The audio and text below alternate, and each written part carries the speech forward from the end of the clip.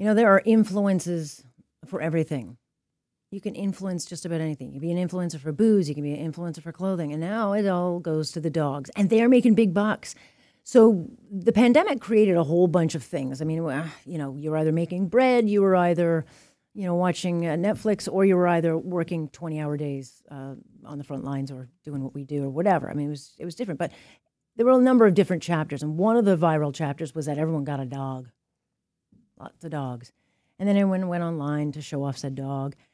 And then, now there are stars online that are dogs. You've got Iggy the Italian Greyhound showing off Zara clothing. Hudson the Corgi has hundreds of thousands of followers bringing #FluffJoy to the world. And if you've got one of these dogs that hits and you've got 50,000, followers, you can make about $500 to $1,000 per post. That's not a bad day's pay. Let me bring in Stephanie Dumont, Creative Director of Street Dog Marketing. This is a Toronto-based agency that works specifically with the pet industry. Thanks so much, Stephanie, for joining us. Hi, thank you, Alex. I'm happy to chat with you this morning. Well, I mean, the first thing they teach you in journalism school is, don't work with pets and kids, because you can't. They are their own thing. They will do their own thing, and you never get what you think you'll get, and that's why they're always so they always come up with the best moments. But people do love their dogs. And we have a lot of them, 3.9 million dogs in Canada now. It's a massive industry, $2.8 billion. And I think it's even higher now. But, Canadians love their dogs and they love this stuff. Yeah, exactly. And the numbers that we're seeing now, it's just an industry. It's just such an exciting industry. And it's, full of so many passionate pet people. And it's an industry that's actually expected to grow about 6.1% annually. To reach about $350 billion in size by 2027. So think about that. Yeah, that's going massive. To be incredible. It's a great space. So what makes a dog an influencer? Because, I think everyone looks at their pet and goes, oh, if I put Fluffy up, she'd make $1 million. Everyone loves Fluffy. But what makes the animal an influencer? I mean, it's a great question. We get asked that all the time. And who doesn't love, spending time on social media looking at cute, photos of dogs? And, even there's cat influencers out there. And and you have to, set yourself apart. It is such a saturated market. And you have to keep that creative, those creative juices flowing. You have to be able to inspire people through the content that you're creating. And, you have to provide some sort of backing and, to build that brand's reputation, you have to trust and believe in that brand. And so do people bring their dog to you? I mean, because a lot of the people or the influencers I've seen, this is what they do. They go out, they buy little outfits. They've kind of crafted their dog into a specific niche category. I think, what's his name? Iggy is this beautiful greyhound, but he's modeling for Zara now, little dog outfits and stuff. But yeah, that pays a lot of money. It does, and it's kind of one of those. I guess you can call it a side hustle for many, pet owners.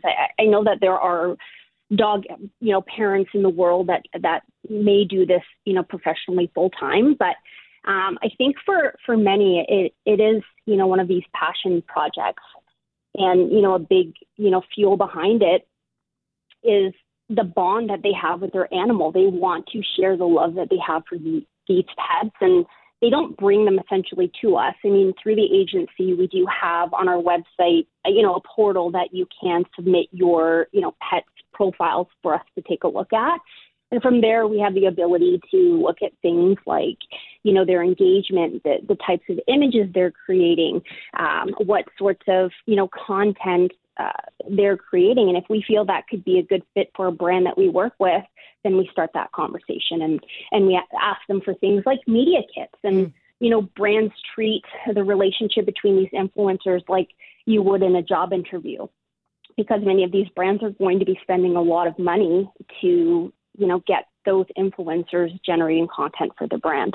Yeah, I mean, because you cannot make an animal, very few anyway, act on command. I mean, my cat is hysterical, but like if I put him in a room full of people, I'd be like, okay, do that thing. And he won't do it, but he'll do it 1,000 times at home in the comfort of the family. So it's not easy to do or get that moment. But then the other side of this, Stephanie, is that sometimes too much of a good thing kills it. I mean, at what point does it become oversaturated?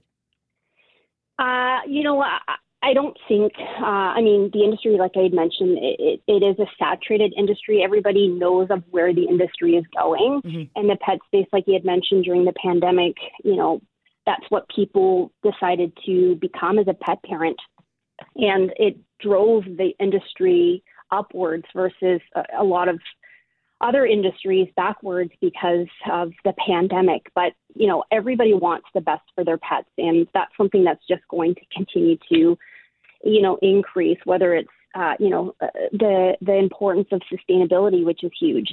We're noticing a lot of, pet trends that are emerging in the industry, and people want to be feeding, their animals really good, high quality pet food, as an example. They want, supplements. They want, packaging that is environmentally friendly. Like, these are all really important things for people. And it's an industry that, like no other. And with the evolution of so many different products that continue to drive the industry, we don't see, it ever getting stale. And it's me, because I live and breathe in the industry, but as a pet owner myself and everybody on the team, we all own cats and dogs, and we live this world regardless of the agency that we work in. And we just see really, really great things with the industry. Yeah. Look, if in my next life, if I can come back as my cat or my dog, I will be so happy, because they have the best life ever. I mean, I think a lot of them live very well.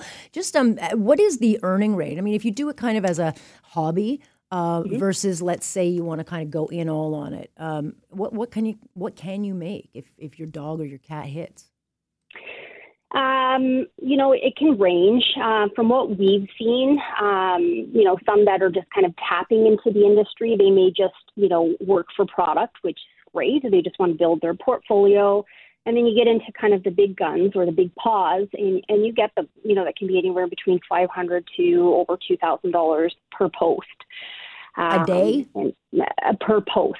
So if they're working with multiple brands, you're going to have a media kit that has their cost breakdown of what sorts of content they're creating. Whether it's a video, a TikTok, a Instagram post, they all have different, fees, compensation associated to those. So it can range. Like, they could change their rates depending on what sort of product that they're going to be promoting, right? So maybe they have a category for pet food. One of their Instagram posts, one post is going to cost that brand, say, $500.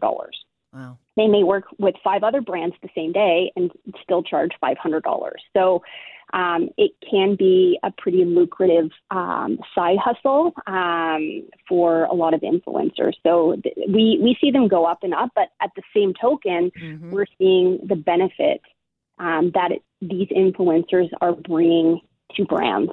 Tens upon thousands of, sales revenues just on one post alone. So, yeah, I mean, it's big for a brand to be, putting aside that sort of, budget for influencer marketing or just partnerships, but it's something that's, highly sought after, and that's our fastest growing service at our agency.